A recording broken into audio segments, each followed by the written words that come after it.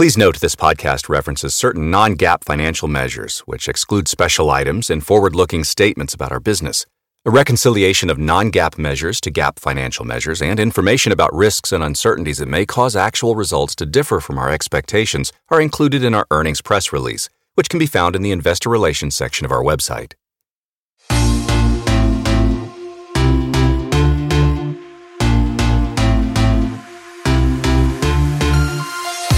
Welcome to the first quarter 2023 recap podcast. We'll break down the highlights for you here, but if you want a deeper dive, you can always listen to the full earnings call on our Investor Relations website. Fresh off the heels of a successful 2022, American reported its first quarter 2023 financial results on April 27th. The company remains focused on reliability, profitability, and accountability, and the work done in the first quarter helped American deliver on those goals. Here's how CEO Robert Isom kicked off the call. American is off to a fantastic start in 2023. This year, we remain focused on reliability, profitability, strengthening our balance sheet, and holding ourselves accountable along the way. This morning, American reported a first quarter profit for the first time in 4 years, an improvement of almost $2 billion versus the first quarter of 2022. Our performance in the first quarter was driven by continued strength in demand and the tremendous work of our team. American entered the year in a position of strength after the outstanding results our team delivered in 2022, and we built on that momentum in the first quarter. The American Airlines team ran a reliable operation for our customers and delivered a profit for the quarter, beating our initial EPS guidance of approximately break-even. These results were driven by strong demand, as Robert explains. We're well on our way to a fully recovered business, but we aren't there yet. The recovery is still unfolding, and the current demand environment remains dynamic. We continue to learn about evolving customer preferences and changing demand patterns. And we've spent the past 3 years building a resilient airline that can adjust to the variability in demand. We remain nimble and continue to adapt to customer behaviors, both in terms of when and where customers book travel and how we service them. Importantly, customers continue to show preference for our direct channels and travel rewards program. Our co-brand growth continues to outperform consumer spending in line with AAdvantage enrollments, which are now approximately 60% higher than 2019 on capacity that is not yet fully restored to 2019 levels. The American Airlines co-brand portfolio is delivering the fastest growth since the inception of our current agreements, with double-digit growth in sales versus the first quarter of 2022. Demand is just one piece of the puzzle, and customers certainly want to fly an airline they can rely on. American's continued focus on running a reliable operation has resulted in a solid performance. We delivered our best ever first quarter completion factor and controllable completion factor, safely completing more flights and more on-time flights than anyone in the industry. We're performing better than ever from an operational perspective. We delivered this strong performance in the first quarter despite the nationwide ground stop in mid-January due to the NOTAM outage and several disruptive weather events that impacted our hubs across the country. Our largest hub, DFW, was greatly impacted by winter storms in January and February and tornadoes and severe thunderstorms in March. Our strong operational performance is driven by our team's focus on running a safe and reliable airline and taking care of what we can control. Investments in our operation have enabled us to anticipate the operating conditions ahead of us and recover quickly when the unexpected happens. And we'll continue to invest in our team, fleet, and technology so that we're well prepared heading into the summer and the rest of the year. Free cash flow generation and strengthening the balance sheet continue to be priorities, and CFO Devon May shared an update on these efforts. During the first quarter, excluding net special items, we reported net income of $33 million, or adjusted earnings per diluted share of 5 cents. This result is better than the initial guidance we provided in January, driven by strong revenue production and slightly lower fuel expense during the quarter. In the first quarter, we generated operating cash flow of $3.3 billion. Our adjusted net investing cash flows were $317 million, resulting in record quarterly free cash flow generation of $3 billion. We ended the quarter with $14.4 billion of total available liquidity, $2.4 billion more than our year-end 2022 liquidity balance, driven by booking strength and ATL growth in the quarter. We continue to make progress on strengthening our balance sheet, reducing total debt by more than $850 million in the quarter. This debt reduction, combined with the improvement in liquidity, resulted in a $3.4 billion decrease in net debt during the first quarter. We now have reduced total debt by more than $9 billion from peak debt levels in mid-2021. American is transforming the way it does business. Here, Chief Commercial Officer Vasu Raja explains how the company is using technology to provide a better booking experience for customers. It's really important to understand our changes through the lens of how our customers have changed, because that is our true north.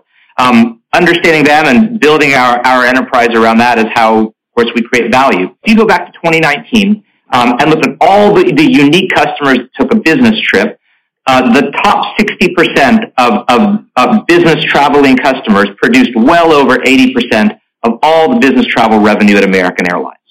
When you look at that in 2023, that same population of unique customers is actually spending 15% more on flight revenue with the airline.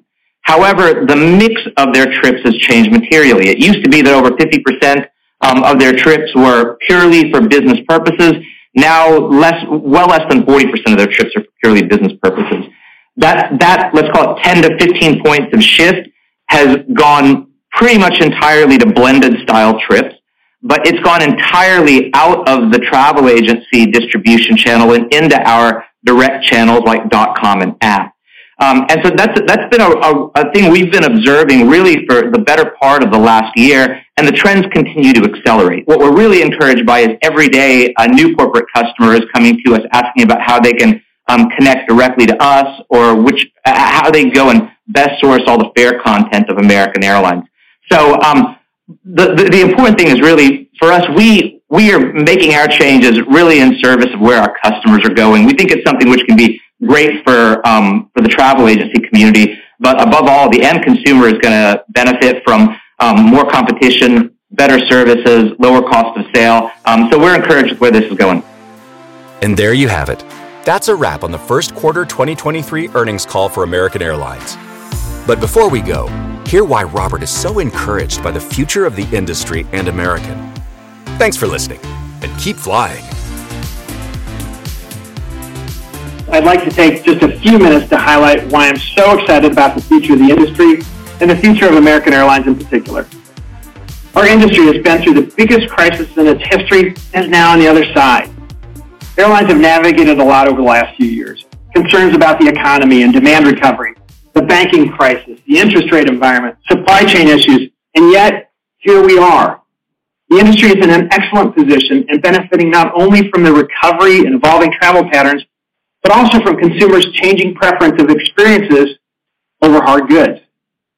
And I'd like to underscore, we see a strong demand environment this summer, and we're highly confident that that will continue going forward. If there's one thing that the pandemic has taught us, it's that people innately desire to travel. And at American, the actions that we've taken in recent years are producing returns. We've simplified and harmonized our fleet to provide more flexibility to our network, which is nimbler and more focused on our most profitable flying.